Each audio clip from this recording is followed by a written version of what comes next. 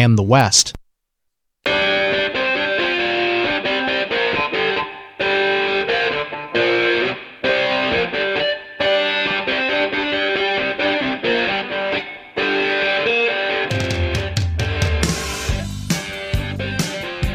Good afternoon and welcome to another edition of Money Talk. I'm Neil Kreisel, and Diane Duvernay, your host every week right here on AM 1290, FM 96.9, and streaming at AM 1290KZSB.com.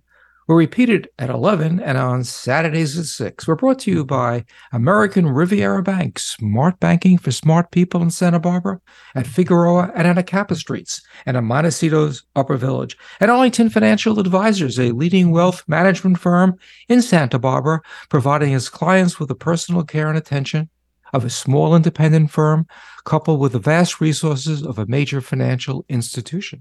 Happy Monday, Neil. How you doing? Well, I let our listeners know that you have gone beyond the call of duty. You are with COVID, and you're still I'm on the back end of it, fortunately. Well, whatever end you're on, it's not a good end. But your dedication to the show is duly noted. Well, I thank you, Neil. The show must go on, right? Right.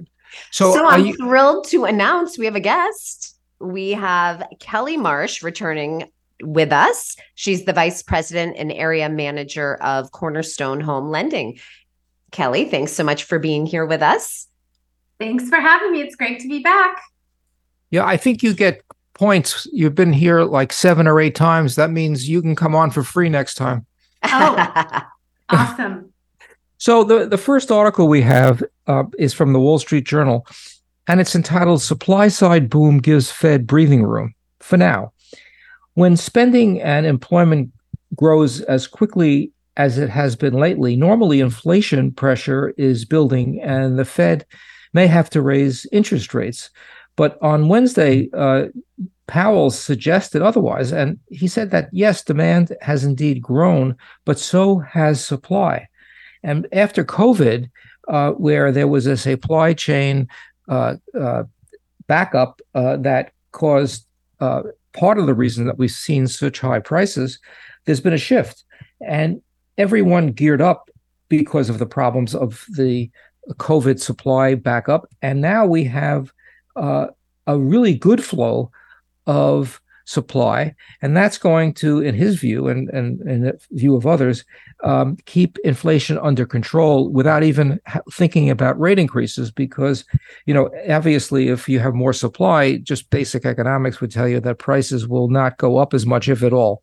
So that the good news is the supply chain is back working, and it could have a positive effect, and it is having a positive effect on inflation. Yeah, what I've been saying is that, supply was a real issue. So back, during the 2020, 2021 timeframe, good luck in getting a washing machine. And now really the issue is you can get the washing machine, but good luck in getting the repairman out to fix it. So we're having a people shortage. And most of that is due to the 55-year-old plus subset really retiring out of the job market. Yeah, interesting article today I didn't pull that was about the slower turnover among employees, causing companies to actually have to, in some cases, lay off people, because the normal rate of people leaving their jobs has actually gone down. No one knows why, but it's sort of interesting. Yeah, anyway, you'd think it would be the reverse with wage growth. Yeah, exactly. But also, we don't know where the jobs are. That is, the people who are sticking to their jobs may not have an alternative because of their education or their skill set. The next article is interesting. It's entitled "The Tax Rule Change That Is Threatening Business Survival." Now, for years, in fact, since I think we've had generally accepted accounting, when you buy a capital piece of equipment like a machine or a truck, you are able to, or research and development, you're able to deduct it through an amortization period that limits the amount of tax deduction you can get. And what the IRS has done is for years it let R&D expenses fall into that same category as real estate or machinery.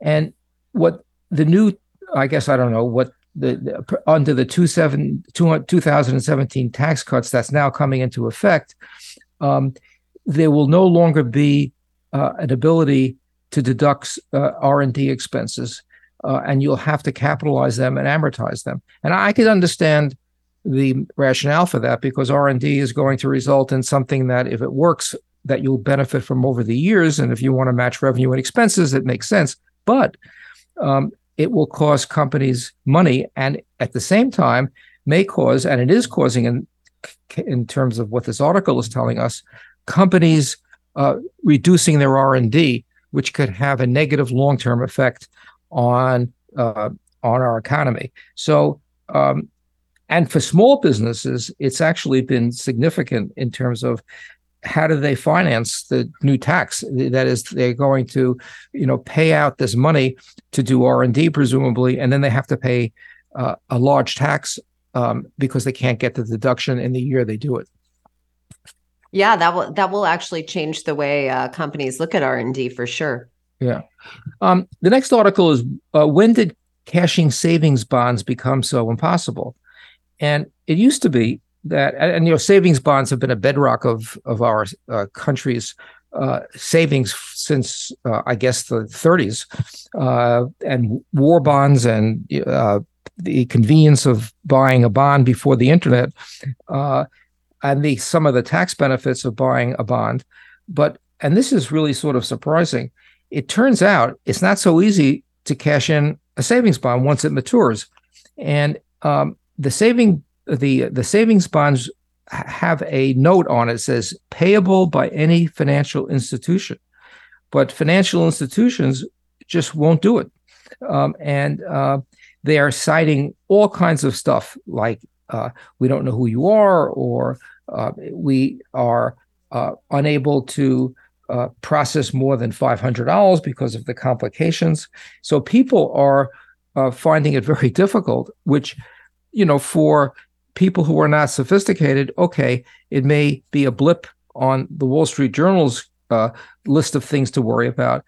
But if people don't buy bonds, savings bonds, the small investor, it could, given what we're seeing now with the ability, or not the ability, but the need to finance the federal debt, it could have a really negative impact. And so the article says, and maybe the article will wake up some of the regulators to talk to the banks, but basically, if you have a U.S. savings bond, it may not be so easy to cash it in. Wow, that will have serious ramifications if that issue doesn't get solved. Yep.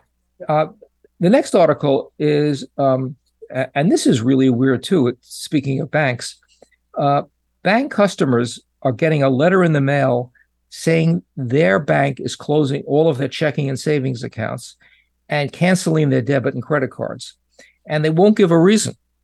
And what it's called in the trade, it's called de-risking or exiting. And when the reporter asked some of the banks that have been doing this, including Chase, their answer was, we have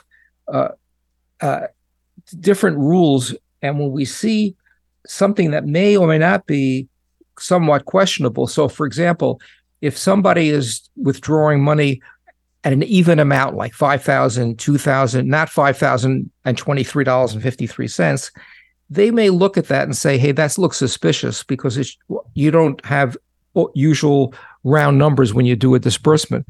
And rather than tell the client or the banking customer, they're just canceling the credit card. And the article goes on in the New York Times about all the people that couldn't make payroll and they didn't have money to buy their dinner. The banks have basically refused to give a hard reason to these customers why they're doing it. Wow. I didn't even know about that. I didn't know about it either. This is why you need to listen to Money Talk on AM 1290 and FM 96.9. And the final article is that you can get a benefit now from a new rule for FAFSA, the FAFSA application for financial aid. And it used to be that when you made a pre-tax contribution to your retirement account, it would count against how much money you could borrow for college. And now they're excluding that. The new rule says that you can make as bigger pre-tax contribution to your IRA account, and it will be deducted from your income, thereby lowering your income, increasing the threshold of what you can borrow, which is actually a very good thing. That is a great thing because, for the IRA, it's $6,000 or $7,000. But if it also holds true for the 401k, if you're over 50, which most people sending their kids to college these days seem to be, that could be an additional $25,000, $30,000. Hey, have you not walked around the streets of Santa Barbara and Montecito? There are some people 80 years old sending their kids to a grade school. But that's another story. We're not going to get into that. You're listening to Money Talk on AM 1290 and FM 96.9, and we'll be right back.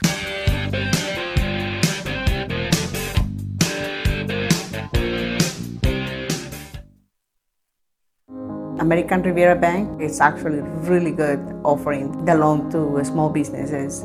The customer service that Renee gave, it was amazing.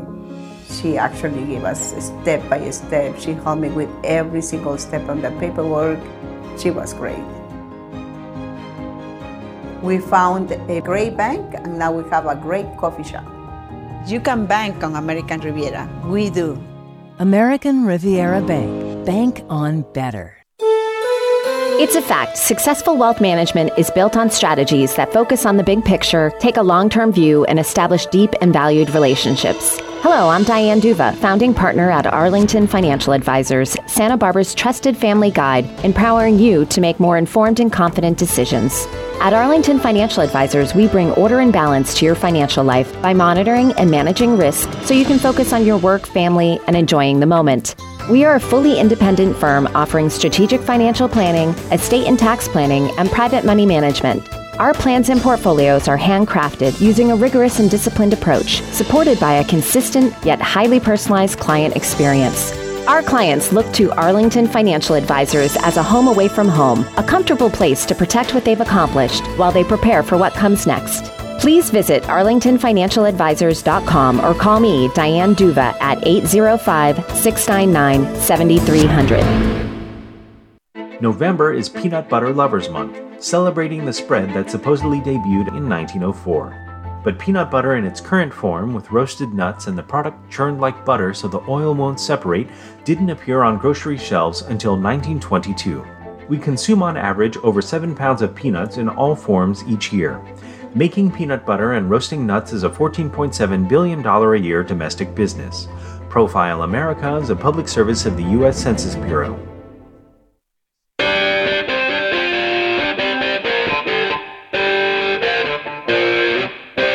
Welcome back to Money Talk, brought to you by Arlington Financial Advisors, a leading wealth management firm founded on providing thoughtful, objective, and comprehensive financial guidance for families and entities who are seeking long-term financial confidence. And we can be reached at 805-564-1290, or you could email us at moneytalk@gmail.com. So if you're just joining us, we have the pleasure of having Kelly Marsh with us, Vice President of Cornerstone Home Lending, to talk to us today about what's going on in the mortgage market. So Kelly, thanks so much for being here. And tell us, what is the status of the mortgage market right now with rates? Well, it's definitely been a slower mortgage industry for 2023. We definitely started seeing a slowdown last year, 2022, from gangbuster years, historically low rates, and then interest rates really shooting up it fairly quickly, which definitely put pressure on. It eliminated, the refinance industry is down 90%. And then the purchase market, we still see a lot of cash transactions in Santa Barbara. So we're doing what we need to do and pivoting in our mortgage industry and finding other ways we can be helping clients, advising clients. So, how much does the mortgage rate depend upon what Jerome Powell and the Fed does from month to month? So, just 2 weeks ago, the Fed decided to hold as opposed to raise or lower.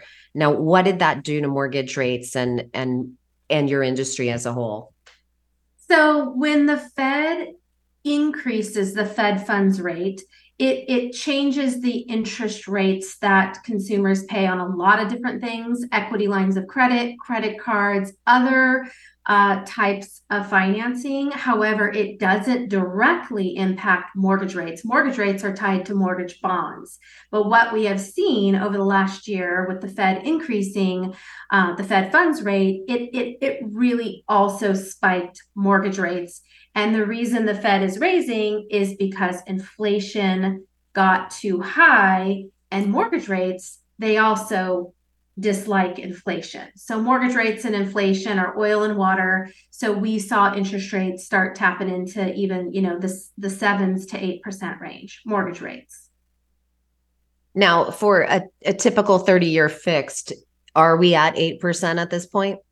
Well, last week, because the Fed did pause on their increase, and we saw some weaker jobs report that came out on Friday, the mortgage markets actually rallied, mortgage bonds. For the first time, I forgot what it was like to see a mortgage bond rally. So it was helpful for mortgage rates. So we did see interest rates start dipping back into the 7s. And it really does vary. So we did start seeing rates in the 8s, and then last week helped us kind of push back down into the 7s. But I will say, Diana, it really, really varies on the specific client profile, how much down payment, what kind of loan, credit scores, all different factors will influence the mortgage rate. So Cornerstone is unique in this community in that it's a national company that is a originator of loans. How does that position benefit the consumer and quite frankly, the producers?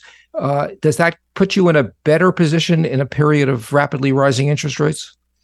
I mean, what it does is it helps us with the size of our company. It helps us have the best different investor relationships. So we have a lot of variety of products. I mean, you have your traditional loans. The most common loan across the country is a conforming loan, Fannie Mae, Freddie Mac.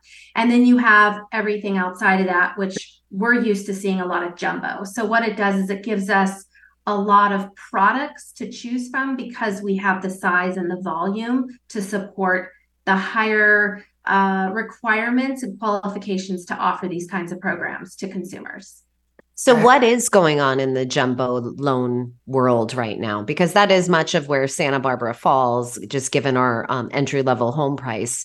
Has it gone hand in hand with the 30-year conventional loans, or is there a spread there now? So sometimes we'll see a conforming loan, a Fannie Mae, Freddie Mac loan, have better interest rates than jumbo rates, and then vice versa. And what we're seeing is the jumbo rates, they're kind of all over the place. We're seeing some jumbo investors, so the different banks that are available, as well as non-bank investors that offer jumbo financing. We're seeing some of them come in really aggressive, and then a couple weeks later, they kind of phase out, slow down. So there's no real rhyme or reason. You just have to be constantly scrubbing through and looking at all the different investor options. It's become a much more skilled-based mortgage market as an advisor this year. I think you've always needed to be skilled as an advisor, but the days of pushing button, getting loan are kind of behind us, at least for the complex purchase transactions we work with. So in that jumbo space, I remember during the COVID, in the beginning of COVID, that jumbo loan market had kind of dried up. Given that the mortgage market has slowed down so much, is that having investors really clamor to find places to put their money? Or is because the high interest rate of money markets kind of balancing that all out?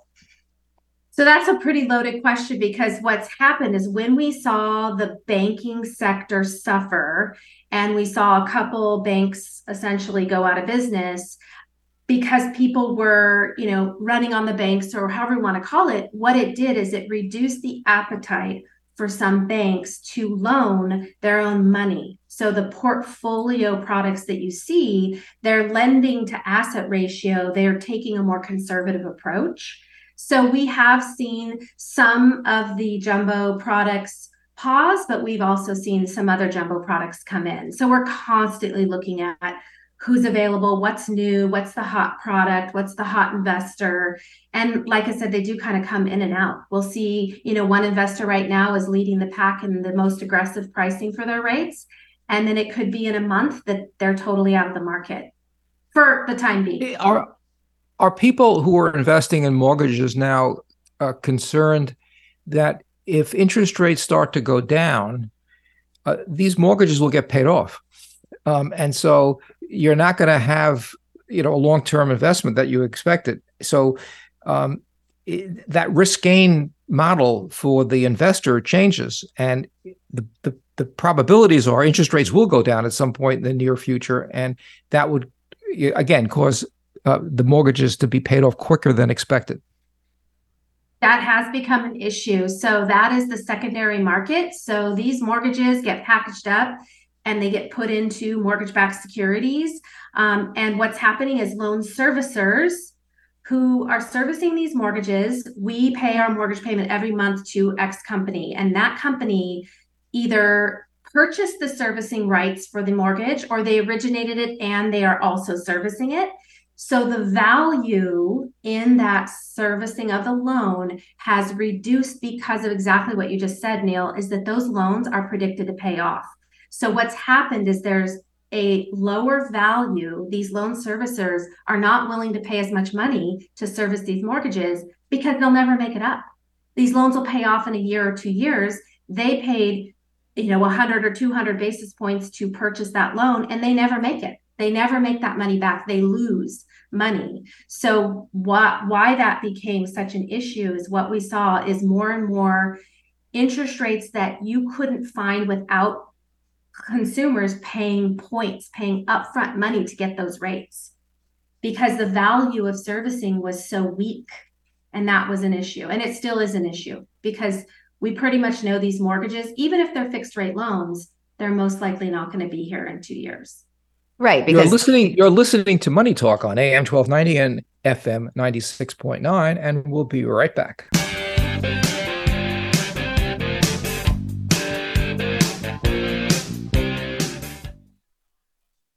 When you're farming a vineyard, you have 180 days to bring about a certain quality for the eventual wine. With a bank like American Riviera Bank, it's really comforting to have a partner that understands the agricultural landscape.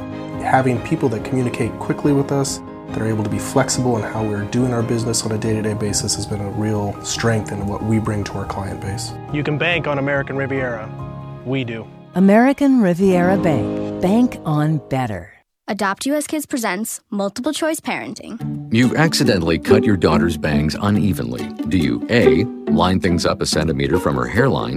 Man, oh man, oh man, oh man, oh man! No. Sweatbands are so hot right now. Everyone's wearing them. Like that basketball player and that other basketball player. B, get spiritual. Mom, where did all the mirrors go? A reflection could never capture our true selves. Huh?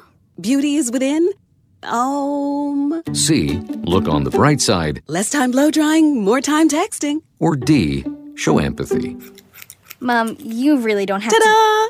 Twinsies! I kinda love it.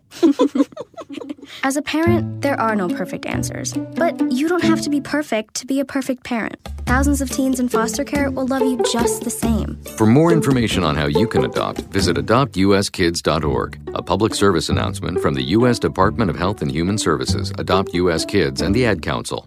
Remember, one less spark is one less wildfire. Have fun without fire. In many areas, use of campfires and charcoal cookers are not allowed. Make that an advantage. Stargazing is better without firelight. Or listen to the forest at night when creatures really prowl. Hike in the moonlight with a flashlight. Bundle up and enjoy the warmth while sensing the chill that wild things feel. Make camping different this weekend and camp without a spark. The California Statewide Fire Prevention Campaign thanks you for your cooperation.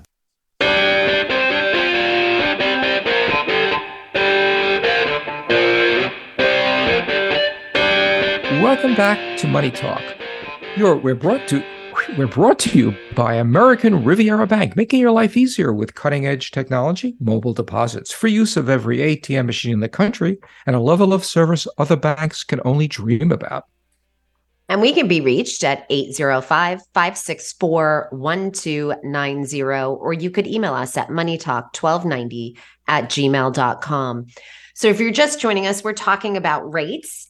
And, and actually right before the break, we were talking about how these loan servicers don't want to buy the mortgages because of the repayment risk, as both the Fed as well as the bond market believe that rates are gonna come down in the next 12 months, as well as come down even further in the next 24 months.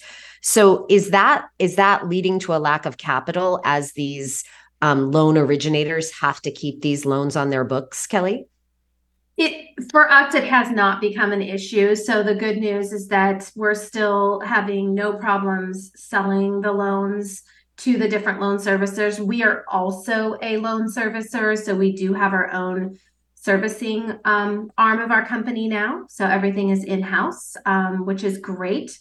So yeah, it's not become an issue, but it's become more expensive in getting the interest rates with consumers paying more money to get the already elevated rates. A lot of mortgage brokers are forced to lay off people because there's not enough volume. Are there any technological advances that will increase productivity of those who remain? Yeah, I think technology, also AI, the mortgage industry, we are not immune to the benefits of AI. So I think a lot of that has helped pick up efficiencies. Different technologies, loan operating systems, the client management systems, they all talk to each other. It has and it will continue to help reduce some of the man-hour requirements, which, from an operational standpoint, there's a balance between utilizing technology and not taking away from that client interaction that we believe is so important, that advisory role. Well, and I think Cornerstone, Kelly, you have always been at the forefront of incorporating technology into making the loan documenting process much more easy for your clients, as you provide a loan portal where people just upload all those documents. Now, is e-signature coming to the did COVID force the mortgage lenders into e-signature as well, as opposed to signing that ream full of paper in person in front of a notary? Or is it still same old on that front? So the state of California has not passed the fully digital closing process. So we still require, in the state of California, original signatures on the deed of trust. We're not a fully digital recording state. So it didn't eliminate the need for notary in person. There are some states, though, believe it or not, that are fully e-signing states. So you never have to actually sign in person with a notary. They do a notarization over Zoom or some virtual platform. We're not there yet, but we do reduce our final docs to only the documents required to be signed in front of a notary. So it reduces it down from, 80 signatures down to maybe 10 in person. Now, do you think California will go the way by the fully virtual, a notarized Zoom or? I would like to. I would like to think so, but I think there's a lot of other things that might be in front of that as a priority for the state of California. Absolutely. And so, with today's mortgage rates, who are the types of clients that are refinancing in today's day and age? So where we're still seeing a refinance need, I'll give you like the refinancing, there's a buyout. So people are still getting divorced, unfortunately. There's still partner buyouts. So with that, there is sometimes the need to refinance and buy out the partner or refinance and eliminate the other owner's obligation and liability on the note. So the only way to generally get someone off the obligation of the note, the promissory note, is to refinance and get an entirely new mortgage. Now, there are a few exceptions to that when the promissory note, the mortgage that the person originally got, actually is assumable. Most loans are not assumable. So there are some, but I would say 90% of mortgages are not assumable. So that's what we're seeing is a lot of buyouts. And then people that are looking at paying off debt, eliminating debt. As we know, the U.S. credit card debt is increasing and will continue. So people are doing refinances to eliminate debts, home improvement, building ADUs, all kinds of things. That doesn't necessarily mean that they're refinancing and paying off their first. They may be doing a second trust deed. That was going to be my next question is, are you seeing a lot of activity in the HELOC space? Yes, a lot. I probably get 3 to 5 inquiries a week and have this whole year, a week. So, wow, that's a lot. So a home equity line, what are the rates for a home equity line in today's day and age? So home equity lines of credit are generally tied to prime rate, and prime rate is tied to the Fed funds rate. So the Fed funds plus 3% equals prime rate. Prime rate's currently at 8.5%. The last time I checked, it's been a little while, 8.5%. So you take prime rate plus, generally you add some kind of margin to it. So prime plus 0 would be prime rate, or prime plus 1, you would be looking at somewhere in the 9s. So it's definitely pushed the borrowing costs up for equity lines of credit. They're anywhere in the mid 8s to probably the 10 plus range, 10% plus range. And that's interesting because it still hasn't slowed down the rate of inquiry for that home equity line. Is it because people are emotionally attached to that 3%-ish rate that they have for their first? Because I've got to imagine sometimes it might make sense to combine the two as opposed to just get the HELOC, depending upon how much they're trying to pull out. Correct. So what we would look at is, what do you owe on your first mortgage? So let's say you owe $500,000 on your first mortgage at 3% fixed rate, and you need $50,000 of home improvement or credit card consolidation, or $100,000 at 9%. You have to look at what's the blended cost of that money, and you have to compare that to if you refinanced and you got a mortgage rate for one single loan in the 7s. What does that look like?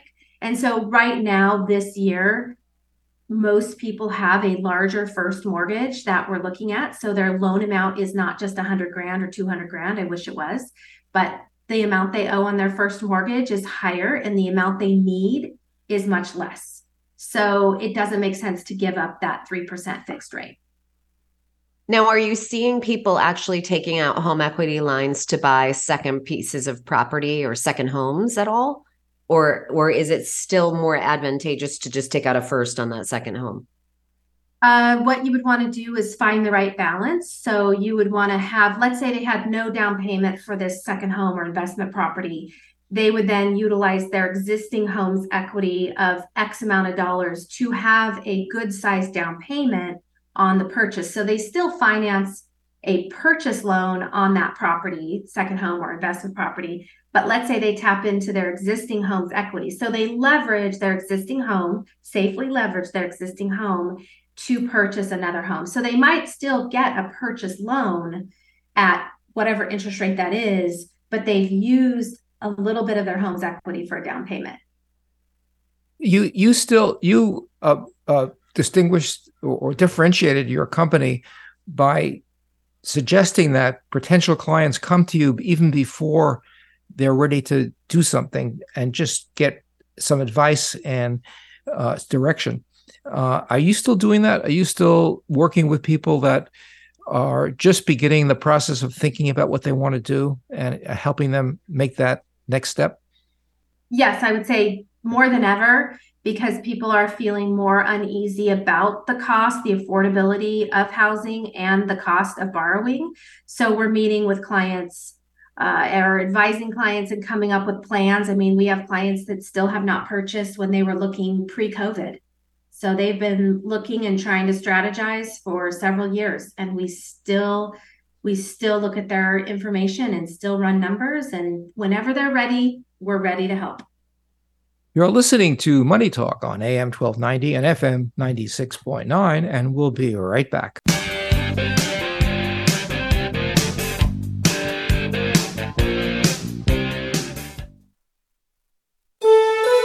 It's a fact, successful wealth management is built on strategies that focus on the big picture, take a long-term view, and establish deep and valued relationships. Hello, I'm Diane Duva, founding partner at Arlington Financial Advisors, Santa Barbara's trusted family guide, empowering you to make more informed and confident decisions.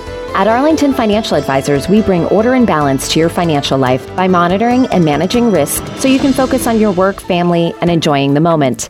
We are a fully independent firm offering strategic financial planning, estate and tax planning, and private money management.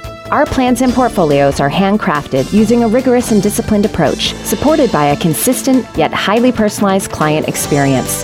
Our clients look to Arlington Financial Advisors as a home away from home, a comfortable place to protect what they've accomplished while they prepare for what comes next. Please visit arlingtonfinancialadvisors.com or call me, Diane Duva, at 805-699-7300. The organization known as Domestic Violence Solutions provides safety, shelter, and support for individuals and families affected by domestic violence. Here's Jan Campbell. We often see in conjunction with physical violence, emotional, psychological, financial, now there's technological violence. It's really a pattern of one person having power and control over another. So we run a 24-hour, 7-day-a-week crisis and information line, and you don't have to be in crisis to call. That phone number is 805-964-5245. And if you are listening and you do need help, please call our crisis and information line, 805-964-5245. To learn more about domestic violence solutions, go to dvsolutions.org. And the hotline number is 805-964-5245.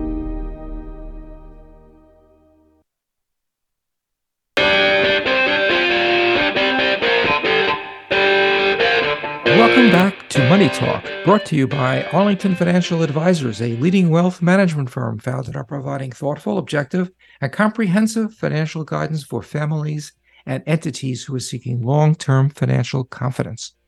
And we can be reached at 805-564-1290, or you could email us at moneytalk1290@gmail.com. So Kelly, during the break, we were just talking about the differences between renting and buying and how it's this has been the first time probably in my career that really renting isn't the worst financial decision for you if you can't afford the 8% mortgages. When you're advising clients who are looking to purchase new property, are you at times having to say that it's better for you to rent? You can get more for your money renting than you can buying. How do you handle that type of situation? Normally it's a conversation that's really around qualifying. We can say, okay, as a lender, this is what we say you can qualify for, but that doesn't necessarily mean that is a payment that client wants. So you have to factor in what is your comfort level for a payment. And that's not always the same with what a lender would qualify for. So it may be that what you mentioned, Diane, might naturally come out. You mentioned that your comfort level is X. We will qualify you for Y, but so maybe there, and here's what that would produce for you for a purchase payment. So your payment of X is this purchase price, and our payment of Y is this purchase price. And it may sometimes be that there's just nothing in that purchase price range in our area. Yeah, you start to see it more and more when you're starting to try to recruit people to come work for your company. It's very difficult if they're not already in the Santa Barbara community to not have them have sticker shock when they start looking at what the opportunities are here in Santa Barbara. And so with that, do you foresee, as people are staying in their homes longer and longer because their rates were so low for their mortgages, that they're then renting out their home and renting someplace else, or, just not selling. Do you foresee, once rates start to come back down, a big boom in the mortgage industry as people start making more permanent shifts in their lifestyle? So I think there will be an uptick in volume for two reasons. When the interest rates do eventually come down, we don't know when that's going to be, but eventually, I think what we'll see is the people that received mortgages in the last year and a half, maybe 2 years at that time, will take advantage of the lower rates and refinance. So we'll see an uptick in refinance volume. And then the people that have stayed in their home, that haven't sold their homes, that maybe have outgrown their homes, or maybe they want to downsize, but they had this low fixed rate that they were incentivized to stay.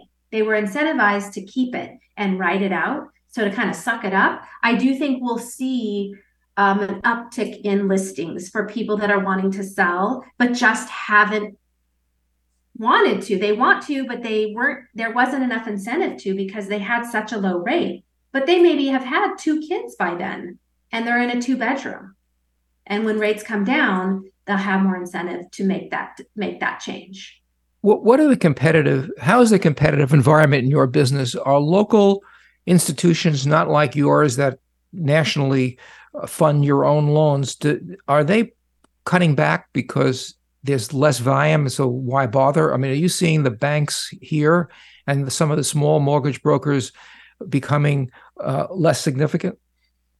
I don't think any particular sector is immune to making some changes in their mortgage divisions. Whether it's a mortgage banker like me, I have had to make changes. So have banks with their mortgage divisions, so have mortgage brokers, and so have bigger companies. So we have all had to make changes. So I do think we will continue to see some further contraction of the mortgage industry. We will see some further mergers and some further exits of the mortgage industry. We will see some more of that. And it's unfortunate, but in some ways it's a healthy attrition. And that will benefit you when the market comes back. There'll be less competition. It'll benefit the people that were able to survive it. I mean, and when we talk to clients, we say, oh, there should be a 6-month reserve or a 12-month reserve. Well, not everyone had 24 months of reserves in their savings to ride out a downturn in a market. I mean, so it's nobody's fault, and it's nobody failed. It's just you only had so much you could ride it out. And that's what we've been seeing in our mortgage industry. Well, and when you look at recessionary times, it really is wringing out business inefficiencies. So what it does is it forces companies like yours to really look at hard and make some hard decisions that in booming times like the COVID, where everyone was refinancing because everyone was home looking at their stuff and rates were so low, it was the heyday. And so ultimately, if you can get to the other side, as companies continue to struggle, if you get to the other side, you're much stronger for that next boom cycle. Absolutely. I mean, it has become a more skills-based market for an originator. There is so much more to advise clients in looking at the future and planning for the future and having bigger conversations with our clients to set them up for success. And are you finding that real estate brokers are more likely to recommend to their clients they see you sooner than later to make sure that they're not wasting their time?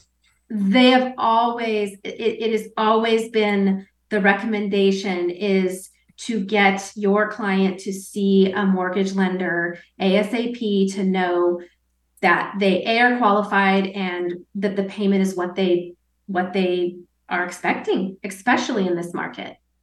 Now, Kelly, are earlier you had said that a lot of the sales in our area are all cash. However, I've always seen all cash sales and then they go and refinance later. Is that piece now missing from these buyers where, no matter how much money people have, if you can make more money in the market than you can, paying interest on it, you make that business decision. Has that market also dried up, that people aren't financing after the fact? Because it was always all cash because you were much more attractive to the seller, not having to jump through hoops. But what's bearing out in your numbers, or what are you seeing now? I don't have those metrics, so I am going to just give my best guess on it. I would guess that there are not as many people taking mortgages out or borrowing the money like they did before. There's not as many people doing it simply because borrowing costs are elevated, and that there's not as much appetite for it. That's my best guess. I do not have those metrics. And our all cash, it varies from month to month, but we're anywhere from 30 to 40% in cash transactions in Santa Barbara. And so also, are you seeing that these individuals that are buying in all cash, if you will, that there are just as many of them as always? Or I guess that's not something that you really have any purview into, because you're dealing with people who do have financing. Are you seeing people putting more money down than they otherwise would? We definitely have seen larger down payments to help offset some of the borrowing costs. So even though they could do 20% down, they choose to do more. They choose to do 30, 40. I mean, you don't have to do 20%. So I want to put that out there, but I'm using that as an example, right? That somebody, they may opt to do more money down to simply reduce their borrowing costs. And given that interest rates are, projected to go down sometime in the future, I feel like we're back in 2000 when I kept saying, inflation will happen. It only took 23 years to have it go, or 22 years to have it go. But are people do they have a bigger appetite for interest only to take advantage of that refi if they're going to refi anyways? Are those rates actually lower? So the interest only products are not as available due to some lending regulation, Dodd-Frank reform. So we don't see as much interest only just because it's simply not available. You're listening to Money Talk on AM 1290 and FM 96.9, and we'll be right back with our final segment.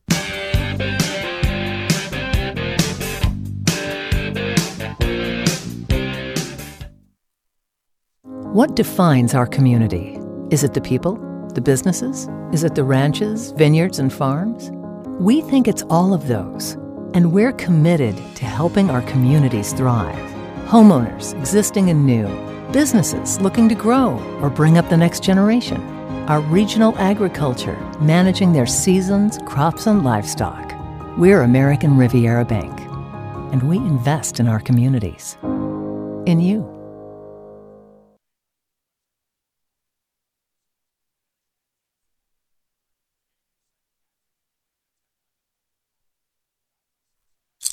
Peekaboo, peekaboo, smile. Smile, buddy. Come on, smile. Oh, honey, he's still not smiling. Maybe he's not a smiler. Yeah, maybe he's just not a happy baby. Maybe he's just being a boy. You know how boys are. Or maybe he's teething. Oh, poor baby. I think his gums hurt. Maybe he's just tired. Or maybe his tummy hurts. He didn't eat that much. Maybe he's not ticklish. You think maybe he's scared of the dog? Maybe he'll outgrow it. Maybe it's a phase. Maybe he just doesn't like smiling. Maybe he has autism, and we can definitely do something to help. Maybe is all you need to find out more about autism. No big, joyful smiles by 6 months is one early sign. Learn the others at autismspeaks.org/signs or see a doctor today for an autism screening. The sooner it's diagnosed, the better. And it can make a lifetime of difference. Brought to you by Autism Speaks and the Ad Council. The first school to provide training for women doctors in the nation opened this month in 1848, the Boston Female Medical School. At the time, it had a faculty of 2 and 12 students. Today, nearly 56% of all college students are female, and most current enrolled medical students are women. Of the 1,042,000 active physicians in the U.S., 660,000 are men and 381,000 women. Profile America is a public service of the U.S. Census Bureau.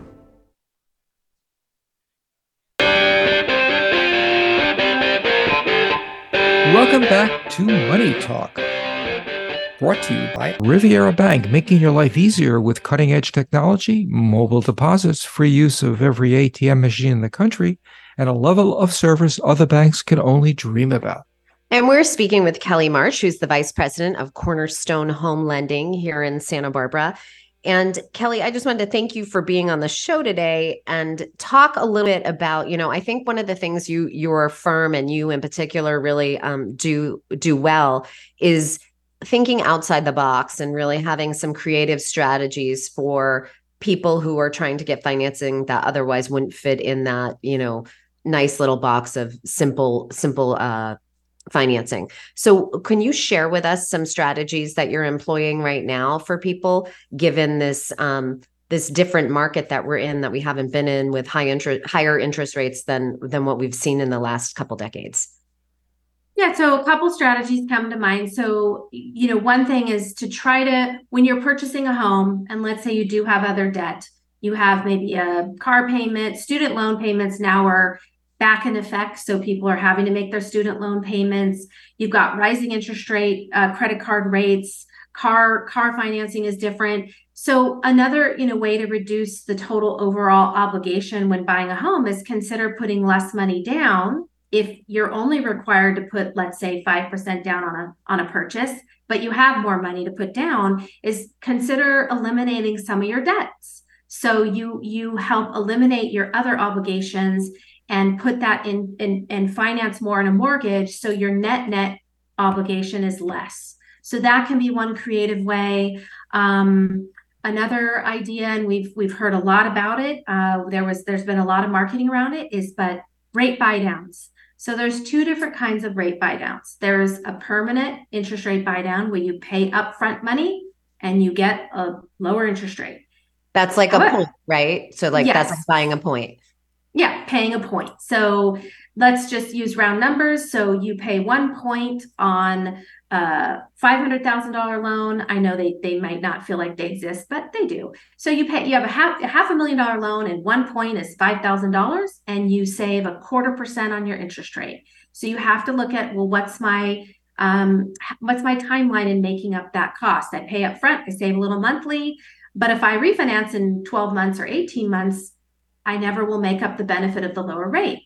The other buy down is a temporary rate buy down. And a temporary rate buy down can make a lot of sense as long as you as the buyer are not the ones paying the temporary rate buy down.